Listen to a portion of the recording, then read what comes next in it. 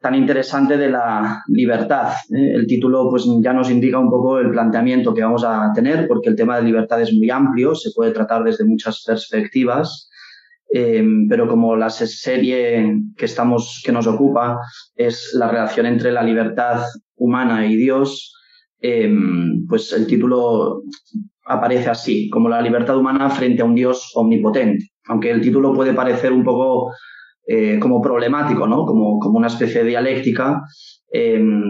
La idea es precisamente argumentar todo lo contrario, ¿no? La necesidad de un Dios para la fundamentación de la libertad, frente también a unas concepciones muy presentes en nuestro tiempo sobre la libertad que impiden o ponen en conflicto esta relación entre Dios y la libertad humana. Entonces, lo que vamos a hacer un poco para que pues estructurar la conferencia es dividirla en 3 partes, básicamente. Yo proyectaré ahora un PowerPoint para que nos ayude a seguirlo, pero la idea es seguir 3 partes. Una primera parte en la que hablaremos, después de la introducción, de 2 conceptos básicos de libertad, y después hablaremos también sobre cómo concibe Santo Tomás de Aquino la libertad, porque es el que nos va a guiar, y luego una última parte en la que haremos unas conclusiones. Entonces ahora voy a proyectar un PowerPoint en el que van a aparecer unos textos, espero que se esté viendo ya en sus pantallas. El título principal, como ven en el subtítulo, pues se trata de introducirnos al tema de la libertad. Bien, un poco como a primer acercamiento para situarnos y ver de qué estamos hablando, cuando tratamos de la libertad, enseguida pues viene a la mente pues lo que es la acción humana, lo que es el obrar. Cuando hablamos de libertad estamos hablando de algún tipo o la característica, la cualidad de algún tipo de acción, de operación o de movimiento, ¿no? Una piedra en caída libre, una acción libre, un obrar libre.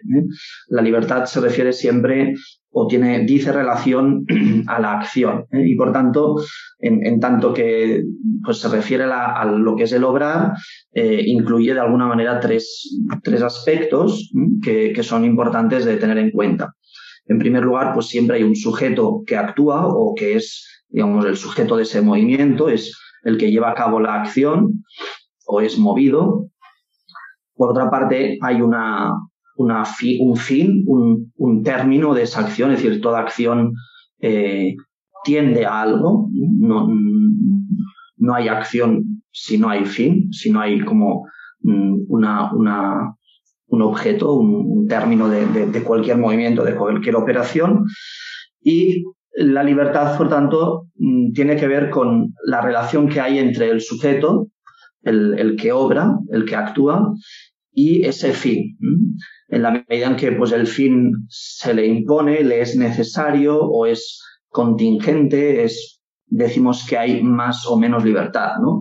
Cuando hablamos de una piedra que cae libremente, estamos diciendo que nada le impide alcanzar ese fin, ¿no? Cuando hablamos que somos libres, quiere decir que actúo sin que nadie me... Bueno, es una primera aproximación, pero para que quede claro que estamos hablando de alguien o algo que actúa, que se mueve, un término, un objeto de esa acción y una respectividad, una relación entre aquello que se quiere alcanzar o que consiste el objetivo, el término de esa acción, y cómo ese fin o ese término dice relación al sujeto, ¿no? Y bueno, un poco como introducción he puesto 2 frases porque la primera, que es de Aristóteles, que es fundamental para nuestro tema, es un poco ya un avance de lo que vamos a definir nosotros como libertad. Es libre lo que es causa de sí mismo, y por tanto es libre el que es causa sui, no en el sentido de simplemente de causa eficiente, sino que es fin en sí mismo. Eso ahora lo vamos a desarrollar más adelante. Y otra frase que es de uno de los personajes de Los demonios de Dostoyevsky, en el cual pues se anuncia ya lo que ahora vamos a ver en la primera parte de esta charla, que a partir de una libertad ilimitada llegamos a un despotismo ilimitado. Pues efectivamente, este despotismo ilimitado, ese totalitarismo al que se llega a partir de una libertad ilimitada, es lo que Isaiah Berlin, que es este señor que pueden ver en la pantalla, que es un filósofo contemporáneo, pues que nació en lo que es la actual Letonia, en Rusia, en 1909 y falleció en Reino Unido a finales del siglo XX. Él es un estudioso de las ideas, ¿no?, de la filosofía, de la historia de la filosofía, sobre todo contemporánea, y tiene dos obras que las tienen ahí también pues, en imagen, que se titulan Dos conceptos de libertad y otros escritos y La traición de la libertad, 6 enemigos de la libertad. Son dos obras muy interesantes que pueden ser una buena introducción al tema desde una perspectiva contemporánea actual, de un hombre que, pues, de una forma muy divulgativa nos va a introducir en este tema. Evidentemente, él pues tiene una posición empirista, podríamos decir, utilitarista, de una defensa de la libertad que yo no comparto en absoluto, pero hace unos análisis muy buenos de las consecuencias a las que ha traído un concepto moderno de libertad. Entonces, él en este texto hace un resumen que si me lo permiten, se lo voy a leer porque nos facilitará un poco contextualizar el tema que nos ocupa. Él ya advierte que no pretendo comentar la historia ni los muchísimos sentidos que de esta palabra han sido consignados por los historiadores de las ideas. Propongo examinar nada más que 2 de los sentidos que tiene esta palabra. Es decir, hay muchas maneras de definir libertad, hay cantidad de autores, bueno, es un tema inacabable y por tanto necesariamente tenemos que acotar. Y Isaiah Berlin, con mucho acierto, nos va a aportar 2 conceptos, 2 ideas de libertad que nos van a servir a nosotros para nuestro estudio. Estos 2 sentidos son fundamentales, tienen a sus espaldas una gran parte de la historia de la humanidad y me atrevería a decir que la van a seguir teniendo. El primero de estos sentidos, que tienen en política las palabras freedom o liberty, libertad, que emplearé con el mismo significado y que, siguiendo muchos precedentes, llamaré su sentido negativo, es aquel que está implicado en la respuesta que contesta a la pregunta ¿cuál es el ámbito en que al sujeto, una persona o un grupo de personas, se le deja o se le debe dejar hacer o ser lo que es capaz de hacer o ser, sin que en ello interfieran otras personas? Es decir, este primer sentido, el que él llama sentido negativo, se refiere a lo que se le deja hacer a una persona o un grupo de personas sin interferencia. Está hablando, podríamos decir, de la no coacción, de la no interferencia. Y el segundo sentido, que llamaré positivo, es el que está implicado en la respuesta que contesta a la pregunta de qué o quién es la causa de control o interferencia que puede determinar que alguien haga o sea una cosa u otra. Por tanto, es una definición o una aproximación al concepto de libertad, no tanto desde la idea negativa de que nada la interfiera, sino de quién controla, ¿no? De dónde, quién posee la acción. Entonces, Isaiah Berlin primero explica esta idea de libertad negativa, diciendo que la libertad, en sentido negativo, consiste en uno es libre en la medida en que, libre en el sentido negativo, en la medida en que ningún hombre ni ningún grupo de hombres interfieren en mi actividad. Soy libre en la medida en que ningún hombre ni ningún grupo de hombres interfieren en mi actividad. En este sentido, la libertad política es simplemente el ámbito en el que un hombre puede actuar sin ser obstaculizado por otro. No soy libre en la medida en que otros me impiden hacer lo que yo podría hacer si no me lo impidieran. Y si a consecuencia de lo que me hagan otros hombres, este ámbito de mi actividad se contrae hasta un cierto límite mínimo. Puede decirse que estoy coaccionado o quizás oprimido. Por tanto, Isaiah Berlin ya está indicándonos que este concepto de libertad negativa, que consiste en la no coacción, tiene por otra parte un límite, un cierto límite hasta donde yo puedo actuar, y ese límite es el que va a generar todos los problemas para pues todos los liberales políticos de dónde se establece ese límite. Hay una frase de Sartre, muy célebre, que ya es casi un adagio popular, que lo hemos oído hasta la saciedad, que es aquel que dice: mi libertad o tu libertad termina donde empieza la del otro. Es una idea de libertad que consiste puramente en decir que se trata de no estar determinado, no estar condicionado por nada. Es la pura no coacción. Pero no se define la libertad por sí misma, ¿no? ¿En qué consiste? y además genera un problema, que es que hace falta poner un límite, porque si la libertad consiste en que nada me constriña, incluso mi propia naturaleza o mi propia inclinación natural, entonces, ¿dónde ponemos ese límite, ¿no? El mismo Isaiah Berlin ya nos dice que hay que alcanzar un compromiso práctico. Y por tanto, al final, la respuesta a qué es la libertad en esta concepción de libertad negativa no resuelve la cuestión a nivel profundo, a nivel metafísico de definición, sino que a nivel práctico establece unos límites. Y por eso él dice, no podemos ser absolutamente libres y debemos hacer algo de nuestra libertad para preservar el resto de ella. Pero cederla toda es destruirnos a nosotros mismos. ¿Cuál debe ser, pues, este mínimo? El que un hombre no puede ceder sin ofender a la esencia de su naturaleza humana. Dice, parece que es la naturaleza. Pero ¿cuál es esta esencia, esta naturaleza humana? ¿Cuáles son las normas que ella implica? Esto ha sido y quizás será siempre tema de discusiones interminables. Pero cuál sea el principio con arreglo al cual haya que determinar la extensión de la no interferencia en nuestra actividad, sea este el principio de la ley natural o de los derechos naturales, el principio de sutilidad, el imperativo categórico o la santidad del contrato social. Aquí ven que indirectamente está haciendo referencia a diferentes autores, filosofías del derecho, Kant, Rousseau, etcétera, etcétera, apuntando a que, pues, en todos estos autores está la discusión de dónde poner el límite de este concepto de libertad que se define por la indeterminación, por la no coacción, por no estar como vinculado, determinado a nada. Es decir, que el fin de mi acción, de mi obrar, no me viene dado por fuera, ni siquiera por la ley natural, por pues el imperativo categórico, por el contrato social, por un pacto social, etcétera, ¿no? ¿Qué es lo que va a decir Isaiah Berlin? Que, bueno, tantos hombres, tantos fines. Es decir, no hay un fin, sino que cada uno tiene su fin, cada uno que haga lo que quiera, simplemente hace falta un compromiso práctico para poder organizarnos. Pero la libertad consiste en que cada uno haga lo que quiera porque no hay una naturaleza humana, no hay un fin.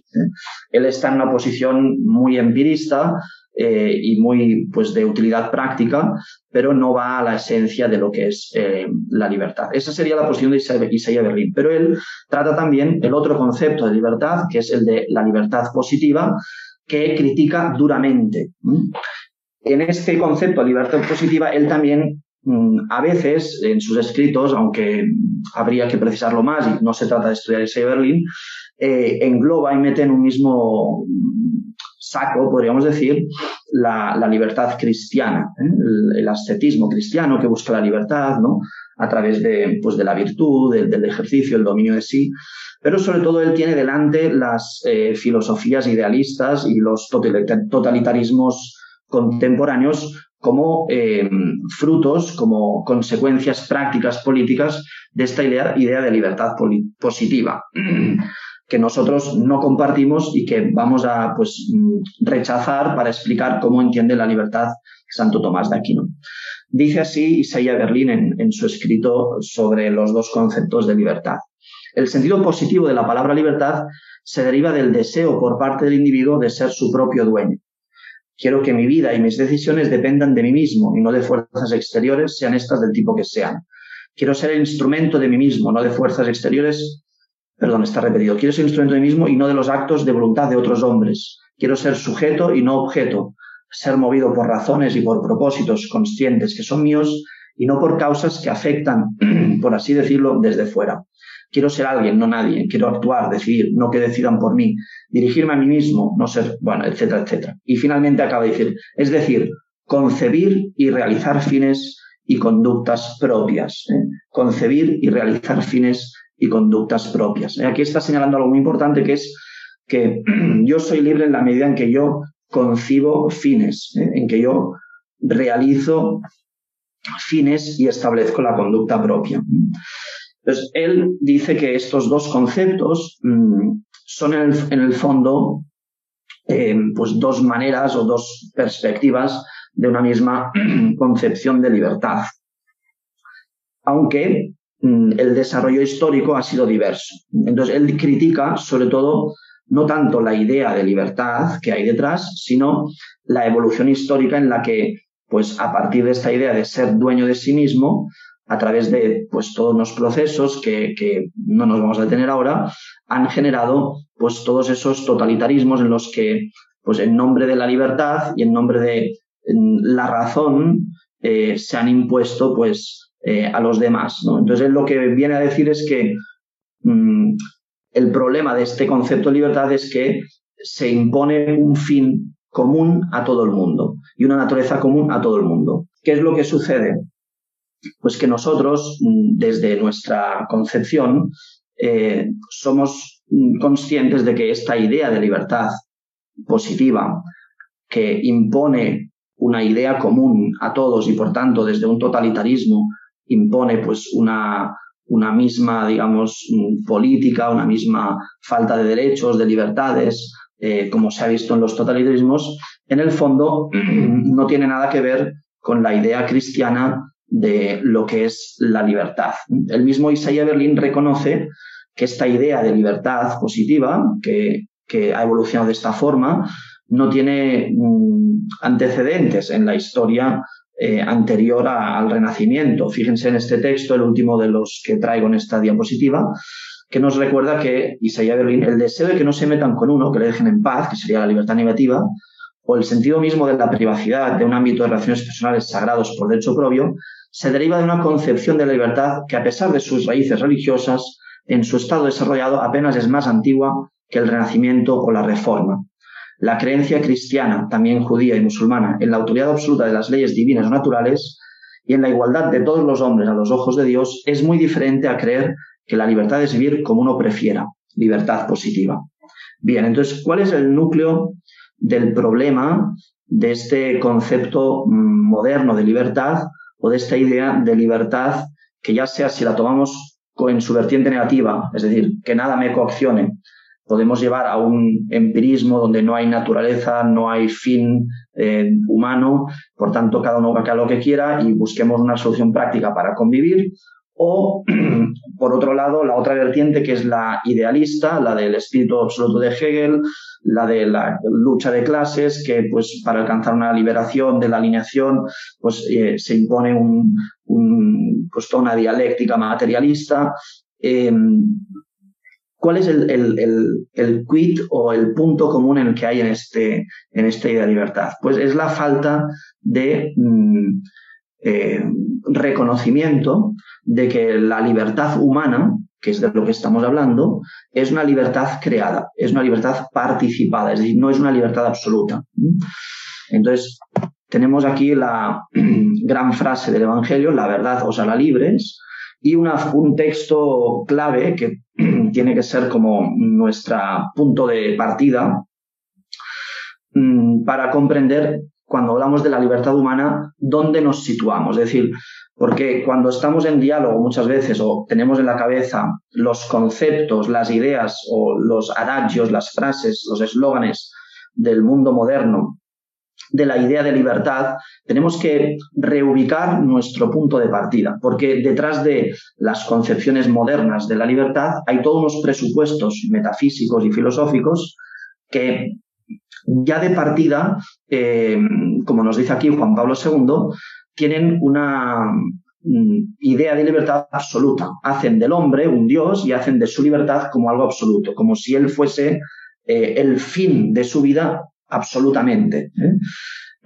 Fíjense en el texto: el origen de la contradicción entre la solemne afirmación de los derechos del hombre y su trágica negación en la práctica, porque, pues, se continuamente afirman los derechos humanos, pero luego se pisotean y no se tienen en cuenta en la práctica.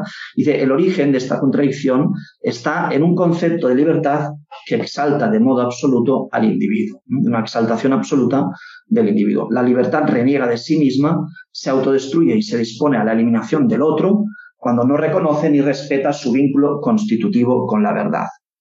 En esto coinciden Juan Pablo II y Isaiah Berlin, es decir, en acusar que se ha eliminado al otro cuando se ha como caído en los totalitarismos por esta idea de libertad. Pero Isaiah Berlin no dice lo que dice Juan Pablo II, que es que hay que vincular la libertad a la verdad de las cosas, a la realidad de lo que somos. Isaiah Berlin lo que va a decir es, bueno, pues lleguemos a un acuerdo práctico, pero no hay una verdad humana. Porque él tiene miedo a decir que hay una verdad humana, porque entonces le parece que si decimos que el hombre es tal, entonces ya entraremos en una especie de totalitarismo y se impondrá esa visión sobre los demás, atropellando la libertad de cada particular. Pero precisamente nosotros lo que vamos a ver es que como la verdad es Cristo, la verdad es Dios, la verdad es el Creador, por tanto, esa libertad humana frente al Dios omnipotente no es como otro ser, como un dictador, como una autoridad, un gobierno que tiene una libertad humana que puede entrar en conflicto con la nuestra, sino que es precisamente por ser el Creador, por ser el mismo ser subsistente de quien brota todo lo demás, de quien participamos nosotros en nuestro ser, podemos nosotros tener libertad y participar de su ser y participar de su obrar actuando y obrando libremente, ¿no? Cada vez, dice Juan Pablo II en la Evangelium Vitae, que la libertad, queriendo emanciparse de cualquier tradición y autoridad, se cierra a las evidencias primarias de una verdad objetiva y común, fundamento de la vida personal y social, la persona acaba por asumir como única e indiscutible referencia para sus propias decisiones no ya la verdad sobre el bien o el mal, sino solo su opinión subjetiva e inmudable o incluso su interés egoísta y su capricho. Entonces, aquí ahora es muy importante, y esta quizás ahora viene la parte un poco más densa o más ardua, es muy importante que seamos conscientes cuando hablamos de la libertad de todo el trasfondo metafísico, de toda la concepción filosófica metafísica que hay detrás, que no es exclusiva de Santo Tomás de Aquino, sino que es patrimonio de la filosofía perenne, pues desde los clásicos, ¿no? Desde Aristóteles, Platón, y que consiste en primer lugar, bueno, ahora, si me lo permitís, haremos un pequeño excursus más metafísico, en el que vamos a ver, pues, brevemente, pero para que quede claro, porque es fundamental, los puntos básicos sobre los que reposa el concepto cristiano de libertad. Estos puntos básicos son, en primer lugar, pues, como se puede ver aquí, la primera afirmación, que el ente es lo primero que cae en la concepción del entendimiento. La afirmación del ente funda el primer principio de no contradicción, que excluye la simultánea verdad de dos proposiciones contradictorias. De ahí se sigue la distinción de los entes numérica, esencial, gradual, ontológica. Es decir, el punto de partida es que el ente es que hay una realidad de las cosas, que no es una emanación de un espíritu subjetivo, sino que hay una realidad de las cosas, hay una referencia a la verdad. Esta referencia a la verdad, esta realidad del ente, esta afirmación ontológica del ente, está unida en la fundamentación de la metafísica también a lo que Jaime Balmes llamaba el principio de la conciencia, o que pues Santo Tomás en la cuestión de Veritate pues explica admirablemente como la presencia en el alma de esa percepción de uno mismo según que tiene ser, es decir, el saberse uno siendo, ¿no? Y sin este principio de conciencia, sin este saberse uno como existiendo, como siendo existente, por decirlo de alguna manera, no sería posible tampoco afirmar las cosas como siendo, como esto es. Entonces, la referencia a las cosas, el decir que las cosas son, es lo que se permite o es posible en la medida en que tenemos autoconciencia. Y, bueno, aquí está resumido un poco así con terminología técnica, filosófica, ¿no? El principio de conciencia, el saberse existencial y perceptivamente siendo, no sería posible, sin esta percepción, no sería posible la afirmación del ente como referido al ese, ni por tanto la estructura acto potencial del ente, ni la tesis de la ilimitación del acto en cuanto tal. No vamos a entrar aquí, pero sí que es muy importante esto porque posibilita luego que afirmemos que el hombre es de alguna manera fin en sí mismo y de alguna manera es libertad participada. ¿Por qué? Porque como dice Aristóteles en el De Anima, por eso hemos puesto ahí su rostro como pequeño homenaje al filósofo, pues Santo Tomás cita en muchas ocasiones que el hombre es de alguna manera todas las cosas, o el alma es de alguna manera todas las cosas. Tiene aquí este texto clásico de la Suma Teológica. Es manifiesto que la naturaleza de las cosas no cognoscentes, las piedras, o los animales, que son sintientes, pero no conocen intelectualmente, es más limitada y coartada su naturaleza. En cambio, la naturaleza de las cosas cognoscentes, los ángeles, el hombre, como veíamos en la charla de David Torrijos sobre el alma, tiene una mayor amplitud y extensión, por lo cual el filósofo dijo en el libro tercero del ánima que el alma es de algún modo todo. Es decir, este principio de la conciencia lo que nos está diciendo es que el hombre se sabe como siendo, como percibe el ser, y a partir de esa percepción del ser, esa luz intelectual, puede, digamos, reconocer las cosas como siendo en esa respectividad. Dice, esto es, porque percibe en sí mismo que él es y entiende que el otro es como él es, pero en un grado inferior. Y en esa como respectividad de las cosas a la propia percepción de ser existente, es como el hombre puede conocer el ente, las cosas, en sus grados de actualidad, de perfección, de distinción, etcétera, etcétera, ¿no? Y por eso Aristóteles va a insistir en que, y Santo Tomás evidentemente, en que el hombre, por el alma inmaterial, por el alma espiritual, de alguna manera es todas las cosas. Puede, en su capacidad intelectual, no lo es en acto, pero potencialmente puede llegar a ser todas las cosas. Es decir, tiene una apertura mental, intelectual, a la infinitud. Hay en el hombre una cierta infinitud, hay una capacidad de conocerlo todo. Este tema, este punto, que es un punto de teoría del conocimiento, es fundamental, es clave para poder comprender la libertad. Si no llegamos a captar que el hombre es de alguna manera todas las cosas, es decir, que hay una intelectualidad que abarca el universo entero y sus causas, y el hombre puede describir el orden del universo en su mente, no es posible fundamentar y explicar razonadamente o suficientemente el tema de la libertad, ¿no? Por eso me perdonarán, pero tengo que hacer referencia a todo esto. Y luego, en tercer lugar, además de la objetividad del ente, el principio de la conciencia, hay otro punto fundamental que la modernidad ha desechado, que es el método o la manera en que el hombre expresa la realidad de las cosas, que es a través de un lenguaje analógico. Y por eso decimos aquí en el punto 3 que la analogía es el método de la metafísica. El ente, las cosas, el ser, se dice de muchas maneras, como ya dice Aristóteles, según la analogía de proporcionalidad, según la analogía de atribución. No vamos a entrar aquí ahora en este tema, pero sí que es importante ver que también la libertad, por tanto, se va a decir como tal, como concepto, analógicamente. Y el mismo Santo Tomás, en el comentario a las sentencias de Pedro Lombardo, tienen aquí el texto, nos lo recuerda. En la medida en que la causa de la libertad, que es la naturaleza intelectiva, se da de modo más o menos noble, en grados más o menos de perfección, la libertad misma aumenta o disminuye de algún modo. Es muy interesante en todos los escritos de Santo Tomás cómo él no tiene un concepto unívoco, por eso no se define, sino que se describe la libertad, no tiene un concepto unívoco de libertad, sino que es un concepto análogo. Incluso llega a decir que los animales tienen una cierta semejanza de libertad. Muy interesante porque pues el obrar animal, que no sigue a un concepto, sino que sigue a una imagen sensible, parece en cierto modo libre, ¿no? Por eso cuando uno, pues a veces te encuentras pues estudios o noticias sobre los chimpancés, sobre los simios, ¿no? Dicen, parece libre, ¿no? Y bueno, y Santo Tomás nos diría, bueno, sí, es una semejanza de libertad, no es libertad propiamente tal, pero es lo más cercano a la libertad del mundo animal, ¿no? Y en cambio, en los seres libres, pues está la libertad humana, está la libertad angélica y está la libertad divina, que es la máxima y más perfecta.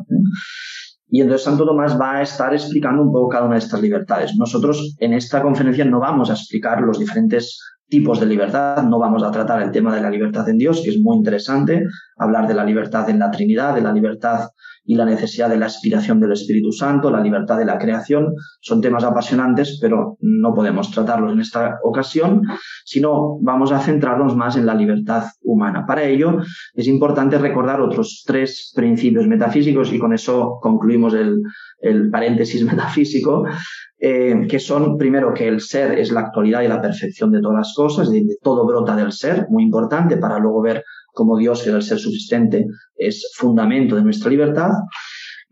Y también la definición, la explicación de lo que es la verdad y el bien, que muy resumidamente, aquí lo pongo, constituyen respectividades, es decir, relaciones de perfección, es decir, que perfeccionan el entendimiento y la voluntad. Es una manera, en la verdad y el bien, de nombrar lo que es el ente en relación al entendimiento o a la voluntad. El entendimiento y la voluntad son para sí mismos inteligibles y apetecibles por la inteligibilidad intrínseca, es decir, la autoconciencia, y la apetibilidad intrínseca, el amor propio.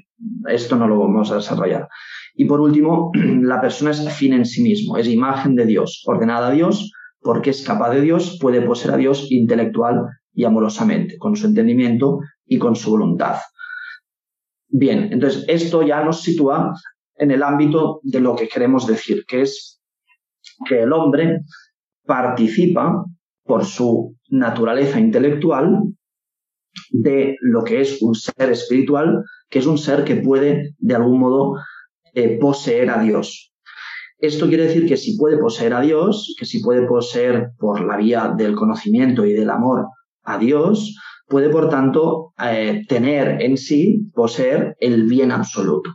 El bien absoluto. Y este va a ser el punto de partida, el fundamento a través del cual, o a partir del cual, Santo Tomás argumenta o razona por qué el hombre es libre. Porque el hombre es intelectual, porque el hombre puede, con su entendimiento y con su voluntad, conocer, amar, querer a Dios, que es el bien absoluto.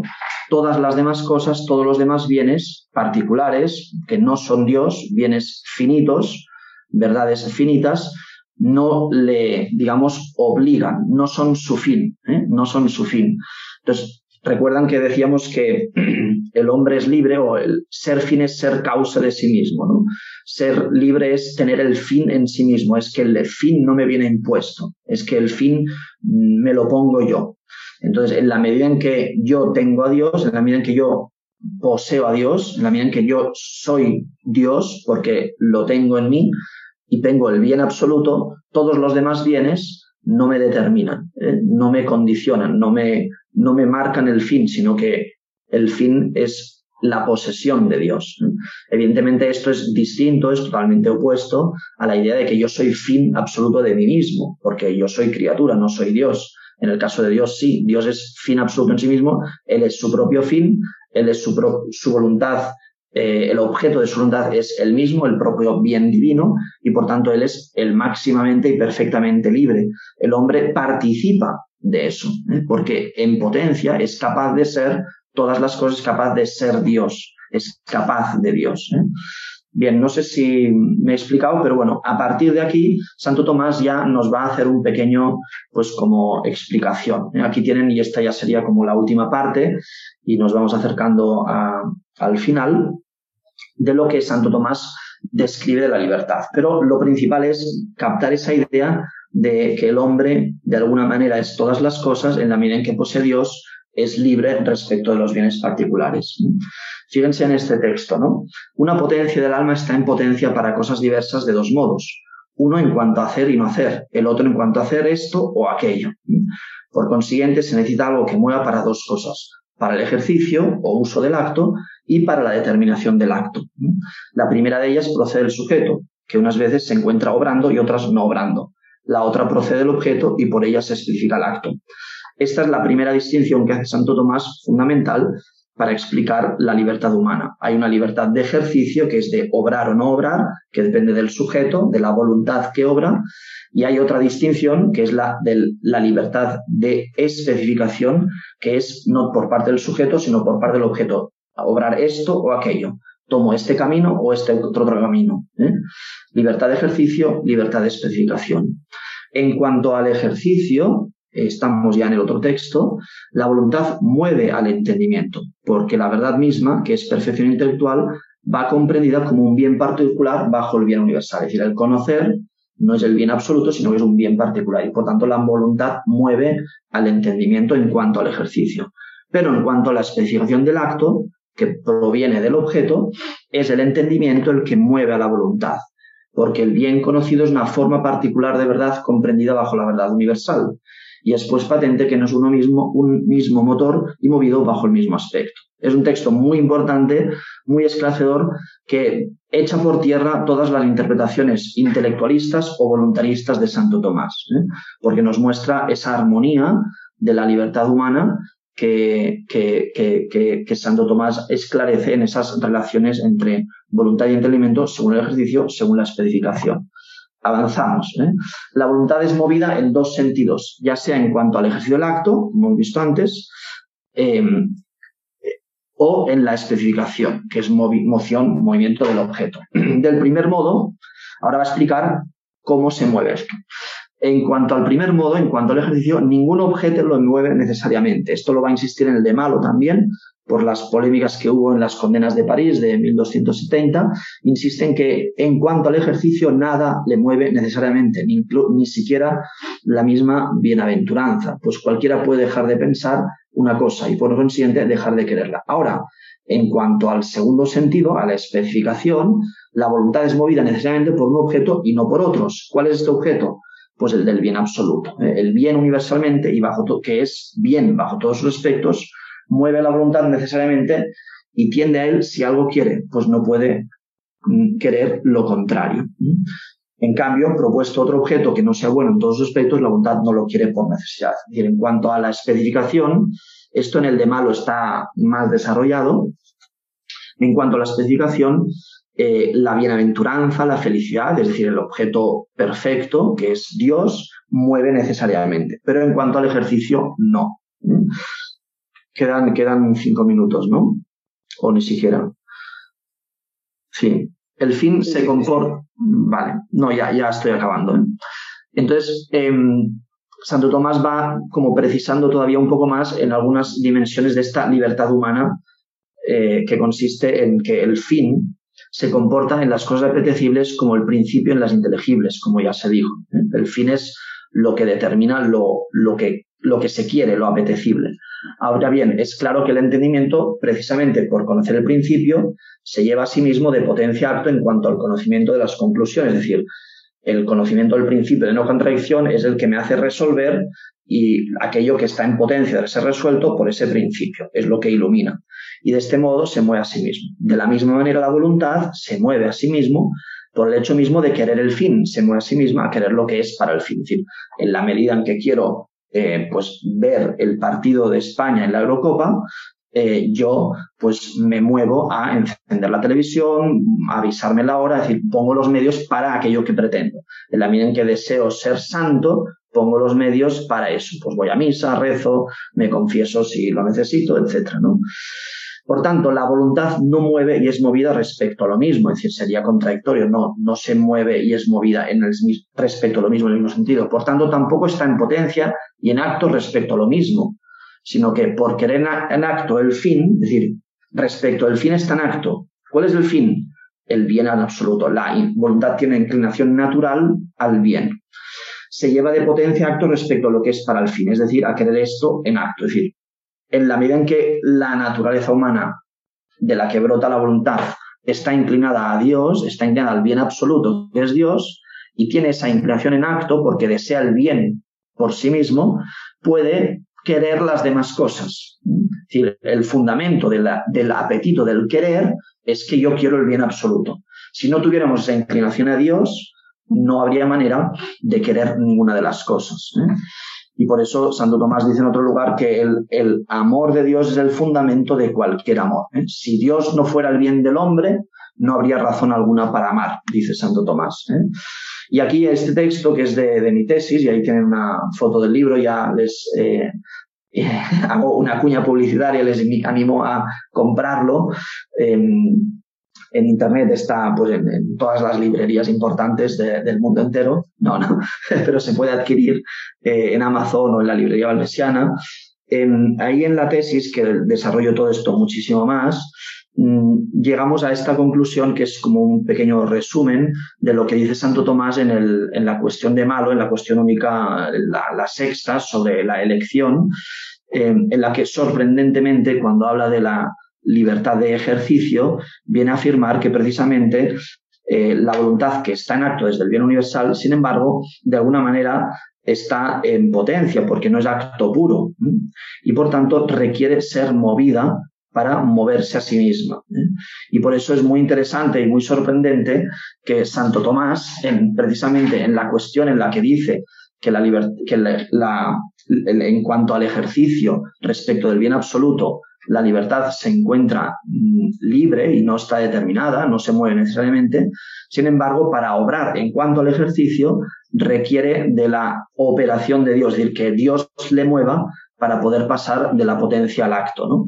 Lo cual es muy interesante porque nos lleva a la cuestión final, que es la libertad humana frente al Dios omnipotente.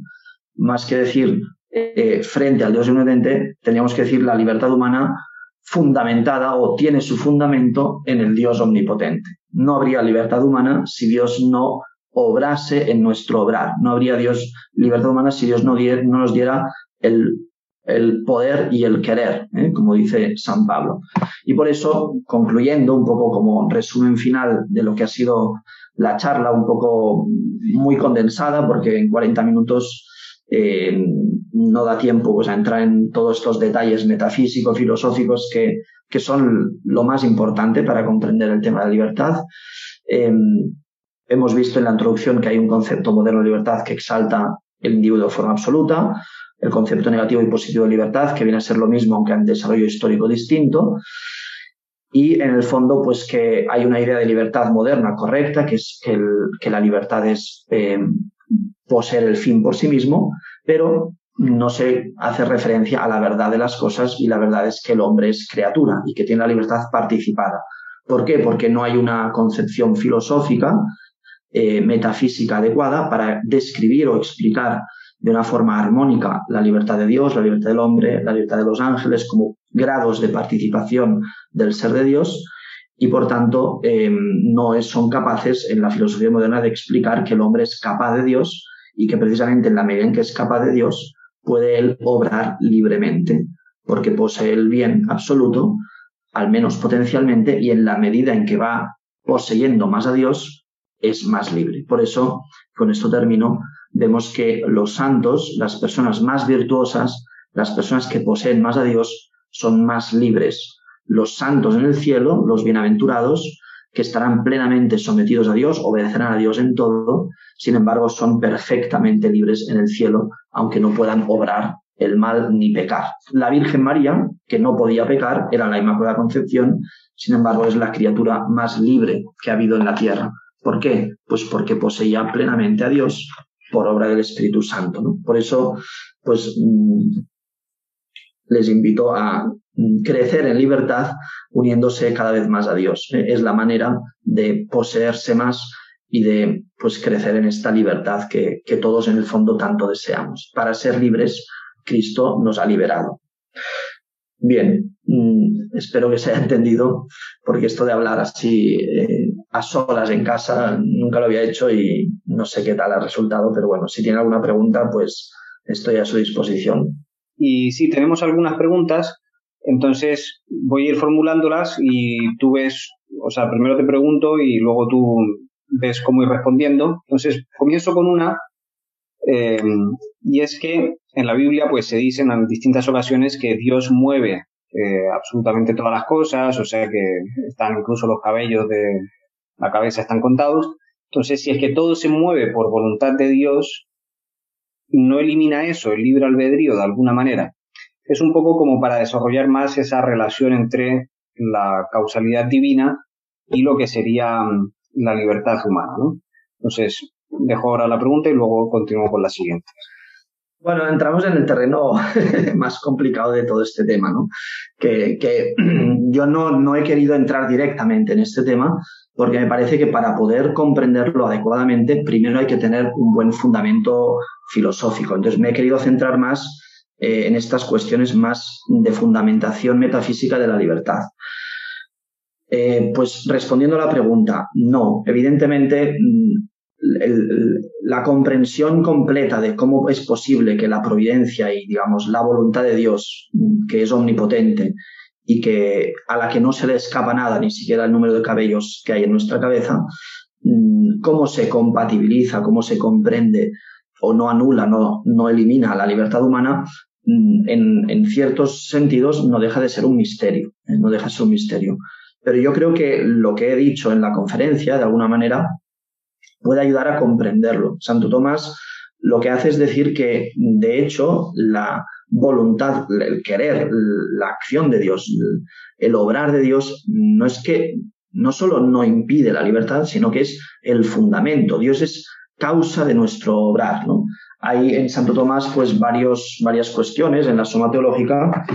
Por ejemplo, tengo aquí delante, porque sabía que saldría esta pregunta y no estaba preparada, pero en la Suma contra Gentiles, libro 3, capítulo 73, la cuestión es la siguiente: la divina providencia no quita la libertad del albedrío. Y entonces Santo Tomás lo va resolviendo, y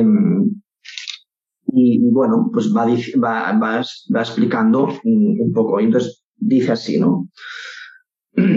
Según esto, se opondría a la providencia divina el que una cosa se viera privada de aquello por lo que consigue la divina semejanza, mas el agente voluntario la alcanza, la semejanza divina, por el hecho de obrar libremente, pues según demostramos en el libro primero, Dios tiene libre albedrío. Por tanto, la providencia divina no quita la libertad de la voluntad. Es decir, el mismo Dios quiere que la alcancemos libremente, su semejanza. Por tanto, sería contradictorio a la misma providencia de Dios que no nos diera la libertad cuando Él es lo que quiere, ¿no? Y bueno, va poniendo varias razones. Y entonces lo que dice, en el fondo lo que dice es que Dios es el creador de la libertad.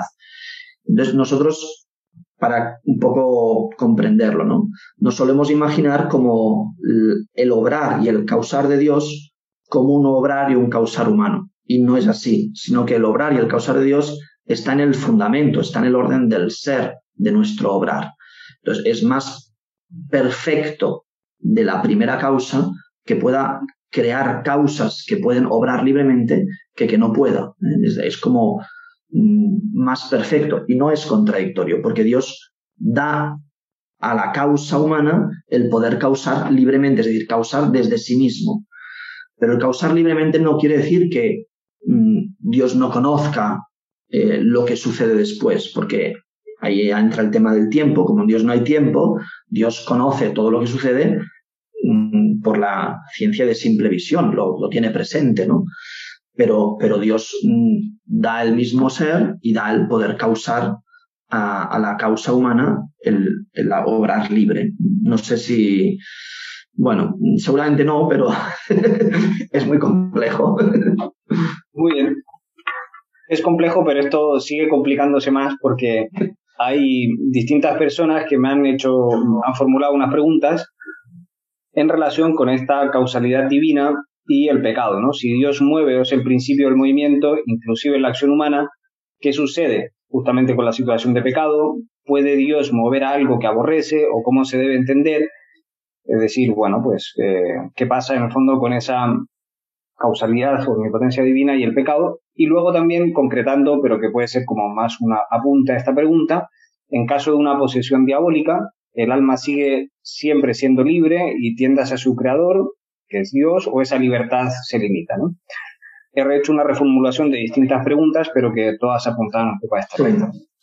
Bien, en el caso del pecado, del mal moral, hay que hacer una distinción que me parece que Maritain es interesante porque insiste en ello, que es la asimetría, es decir, la no simetría entre la línea del bien y la línea del mal. Es decir, cuando estamos hablando del obrar humano en la línea del bien, es decir, cualquier acción honesta, buena, a la que no se le puede señalar ningún mal, ninguna privación, pues entonces en esa acción buena, en lo que tiene ontológicamente de bueno o de moralmente bueno, Dios concurre con su obrar, dando el ser y sosteniendo en el ser al obrar humano. Eso es así. Si no, no podría la voluntad, como hemos visto en el de malo, cuando decimos que en cuanto al ejercicio, incluso para que la voluntad se mueva a sí misma, es necesario el concurso de Dios que actualiza esa acción humana. Sin embargo, en la línea del mal, como el mal no es entitativo, sino que es privación de bien, privación de ser, en la línea del mal es el hombre solo el que introduce Y entonces Maritain, en el libro de Y Dios permite el mal, cita aquella frase del Evangelio que dice: sin mí nada podéis hacer. Y entonces la cita en latín y dice que tiene dos sentidos. Uno, que no podéis hacer nada sin mí, y que sin mí hacéis nada. O sea, generáis la nada, como, bueno, es una interpretación de Maritain de un texto bíblico, pero que se me quedó grabada cuando la leí en el seminario, que nos recuerda que el, digamos, introducir el mal con nuestra libertad, hacer una acción mala, eso es cosa de la libertad sola. En lo que tiene de ontológico esa acción, ¿no? Por ejemplo, si yo le clavo un cuchillo a alguien, ¿no? A mi enemigo, pues entonces la capacidad de obrar, ¿no? El movimiento del brazo, digamos, lo que tiene de ontológico de esa acción, en eso concurre Dios, porque Dios da el ser y sostiene el ser. En lo que tiene de malo, que es la privación de un orden debido, porque no has acuchillado pues un trozo de carne para comer en una parrillada, sino que has matado a un ser humano, en lo que tiene de privación de orden debido, es decir, de no atender a una norma, que es arrebatar la vida injustamente a un hombre, entonces en eso Dios no concurre. Por tanto, Dios no se hace culpable del mal, Dios no actúa, no obra en ese defecto de libertad. Por tanto, el mal se considera no una perfección de la libertad, sino un defecto, un concurso de una acción humana libre, pero que no es plena, que no es perfecta, no alcanza el fin para el que ha sido creada, porque introduce una privación, una ausencia de ser debido en el orden del cosmos, de la naturaleza, de la vida social humana. Esto respecto a lo primero. Respecto a lo segundo que me ponías en la pregunta, que es el tema de la posesión, si no me equivoco, la pregunta era si la libertad humana queda anulada en una posesión, ¿no? Entonces, yo no soy exorcista, yo no soy experto ni he estudiado el tema de las posesiones. Tengo entendido que hay diferentes grados de influencia maligna que tienen denominaciones distintas, y hay unas, podríamos decir las máximas, las más fuertes, en las que efectivamente la persona, cuando se manifiesta esa posesión, entra en trance, y de hecho la mayor parte de las veces, por lo que tengo entendido, la persona ni siquiera es consciente ni recuerda lo que ha sucedido, lo cual esa falta de conciencia ya es un indicio de que no hay concurso libre del sujeto que está padeciendo eso. Eso si evidentemente se trata de una verdadera y auténtica posesión. ¿Cómo eso es posible? Pues solo es posible por permisión de Dios, evidentemente. El motivo y la finalidad de esa permisión siempre es un mayor bien, como vemos en el Evangelio, cuando las posesiones diabólicas conducían a que Cristo fuera manifestado como Hijo de Dios, o a muchos otros creyeran, los apóstoles, y siempre el Señor pues permite esas posesiones o esa manifestación en la que queda suspendida la libertad humana de aquel sujeto para manifestar el poder de Dios y para mayor gloria suya, ¿no? Bien, hasta aquí yo puedo decir, yo no soy experto en exorcismos. Muy bien, pues tenemos otra pregunta, esta es de Matías Máquina de Chile, y la leo literalmente, es: ¿cómo es posible reconducir este doble aspecto del ejercicio y la especificación de la libertad hacia la idea de que la libertad existe para la donación de sí? Sí. Bueno, el tema del ejercicio, es verdad que no lo he desarrollado mucho, pero si nosotros entendemos, cuando decimos que el hombre es libre en la medida en que posee el fin, o sea, le es inmanente el fin, lo posee, como Dios que posee el fin, es fin en sí mismo y lo posee, estamos sobre todo caminando por la línea de la especificación, porque el fin es como la determinación del objeto de la acción. Entonces, en la medida en que poseo el fin, soy plenamente libre en cuanto a la especificación. En cuanto al ejercicio, es verdad que si lo queremos desarrollar, tenemos que recuperar uno de los principios de la metafísica atomista, que es que el ser, o el acto, mejor dicho, la actualidad del ser es comunicativa de sí. Entonces, en esa línea no basta con decir que el hombre es fin para sí mismo, ¿no? Sino que, como dice Bofill, que es de donde está tomada esta idea tomista de que la libertad es ser fin en sí mismo o tener el fin de forma inmanente, Bofill lo que dice es que la libertad es una inmanencia del fin que se manifiesta en un querer, en un darse, en un amor, ¿no? Entonces, esto sobre todo se resuelve cuando uno estudia, digamos, por una parte, cómo la libertad en la línea de especificación, en la línea de entendimiento, se posee perfectamente a sí mismo como autoconciencia absoluta, como en el caso de Dios, y es conocimiento que se conoce en el verbo, y entonces la libertad es el fin, es perfectamente inmanente, pero luego falta la dimensión apetitiva, la dimensión del ejercicio. En la dimensión del ejercicio, en la dimensión apetitiva, es necesario acudir a este principio por el cual la voluntad se da a sí mismo, y brota en un querer. Y para eso hay que apelar al principio de que el bien es difusivo de sí mismo. Entonces, en última instancia, con esto acabo porque es un tema un poco complejo, en última instancia, donde se manifiesta que la libertad es un donarse, es un poseerse a sí mismo, pero de forma oblativa, que se entrega, que se da, es en el ejemplar de toda libertad, que es la efusión del Espíritu Santo a modo de don. El Espíritu Santo es don, el Espíritu Santo es el amor del Padre y el Hijo que se da.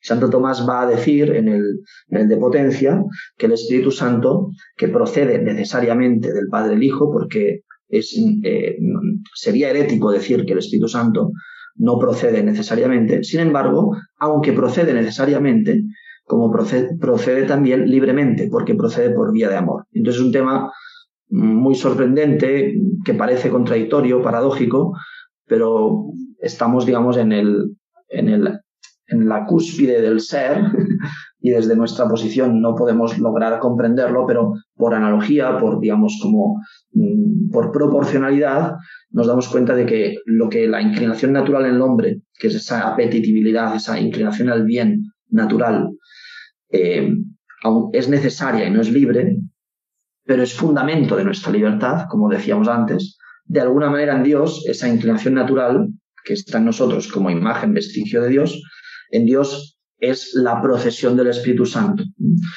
que en nosotros se manifiesta también como un amor de sí, pero del que brota el querer. Entonces, bueno, que lean el libro, que lean mi tesis, ahí está explicado.